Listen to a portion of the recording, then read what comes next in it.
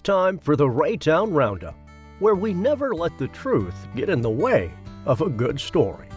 Today's tall tale is sure to amuse, entertain, and lead to laughter, or at least a snicker or two. So sit back, relax, and let's get caught up on what's happening with the folks in Raytown this week. Here comes the Raytown Roundup with your author and storyteller, Dr. Pam Arland. Spring has come in all of its discomforts here in Raytown. All of the flowering things are, flowering. And that means that all of our cars are covered in yellow pollen. It also means that sales of Benadryl are up over there at Fox's drugstore. Still, it's strange how most people don't seem to mind. No one is really too upset with the pollen. We're just happy that the ice is gone. And now that Easter has come and also gone, it's time to plant tomatoes for sure. So there's a general excitement in the air that can't be dampened by some sneezing or watery eyes. The spring eagerness became clear when Sutherland's was having its hanging pot sale, and traffic backed up from their parking lot clear out onto 40 Highway. Finally, the police had to come in and direct traffic because demand was so high for hanging plant bargains. Hanging plants and bargains are two things Raytowners cannot resist.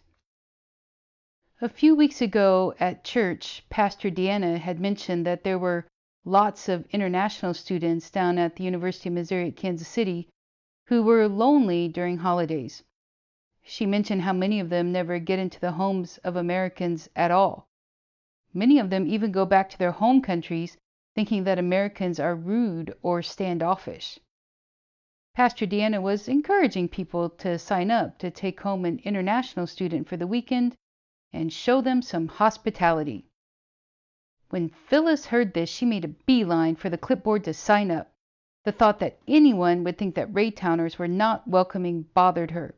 Truth be told, it was also bothering her that her own kids were grown up and she and Ed were struggling with an empty house.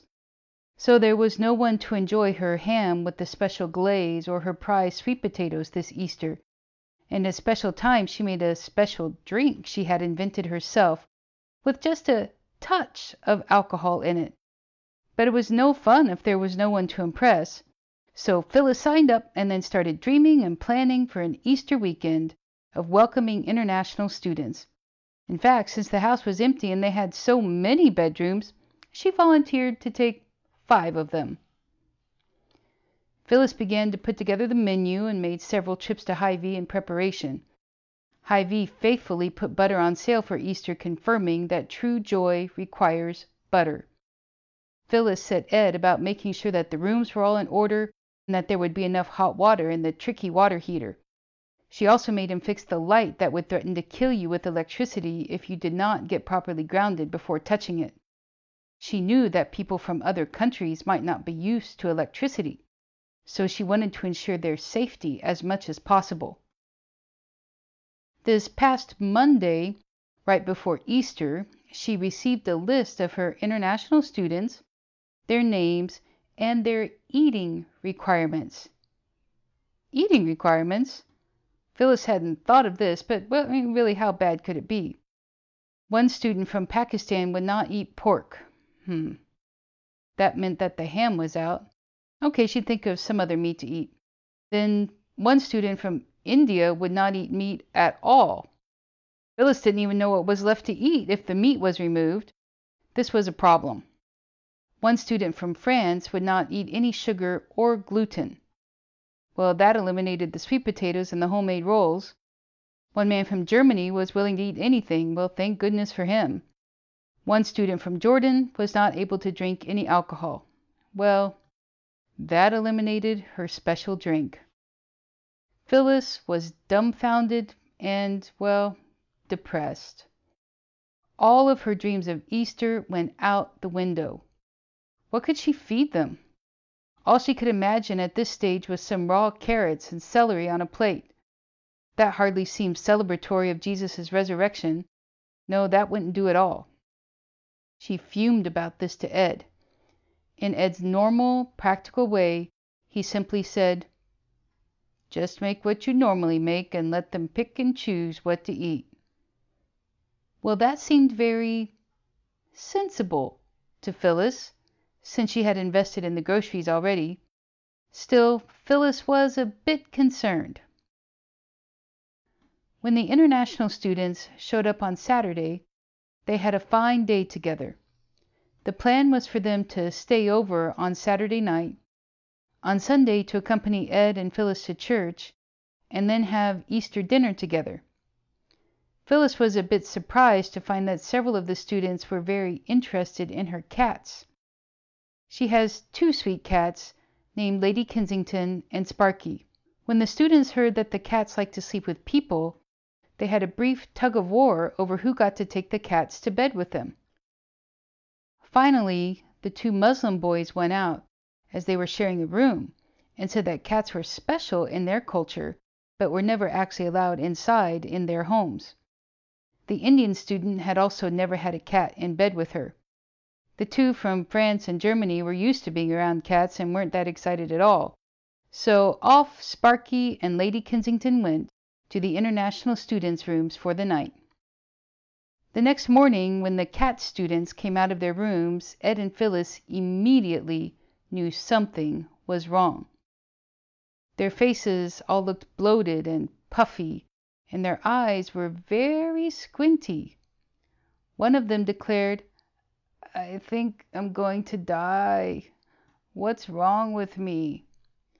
Another declared that they needed to call that special number for emergencies in America. What was it, 911 or something like that? Another one was Googling their symptoms in Hindi and looking for an open urgent care center. Ed simply looked at them and laughed. "I believe y'all are allergic to cats. Pretty sure you'll live. Any of you ever been around cats before?" After a bit more Googling and calling home to one man's mother, who was a doctor in Pakistan, they agreed to watch and wait, and that they probably wouldn't die. When they got to church, Ed and Phyllis were introducing the students around the church. The students kept telling about their adventure with the cats, and how Lady Kensington and Sparky had nearly killed them. At first, Ed and Phyllis felt terrible about it all, and were embarrassed, and wanted to basically just die and be buried in the tomb with Jesus. Phyllis was imagining headlines in the church bulletin like, "Ed and Phyllis kill poor, innocent visitors to America," or "Visitors go home convinced Americans are terrible," or maybe "International diplomacy fails, State Department blames Ed and Phyllis." Phyllis was regretting her decision to invite the students over and had decided she would never, ever do it again.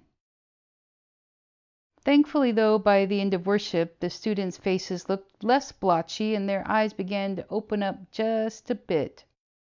By the final "He is risen indeed," everyone was actually looking pretty normal. After service, Phyllis served up her normal Easter meal with a couple of additions and accommodations. Everyone was full enough and all were appreciative of the wide variety of foods Phyllis had prepared. One was impressed with her rolls, another her ham, and another her sweet potatoes. Some even liked her special drink she made for Easter. By the end of the evening, when they all had to go back to campus, they had tweeted and Facebooked and texted pictures of every single food item, Ed, Phyllis, Lady Kensington, and Sparky, all over the world. The parents from 3 countries had even gotten on FaceTime with Ed and Phyllis and invited them to spend a meal with them in their home someday. Actually, Ed and Phyllis were having so much fun, they didn't even notice their own kids were far, far away. Ed and Phyllis were happy that these families had learned that Americans were not standoffish and were welcoming after all. Phyllis felt warm inside and decided that a new family tradition had just begun for her and Ed, and she tried to convince some other people from church to do likewise next year too.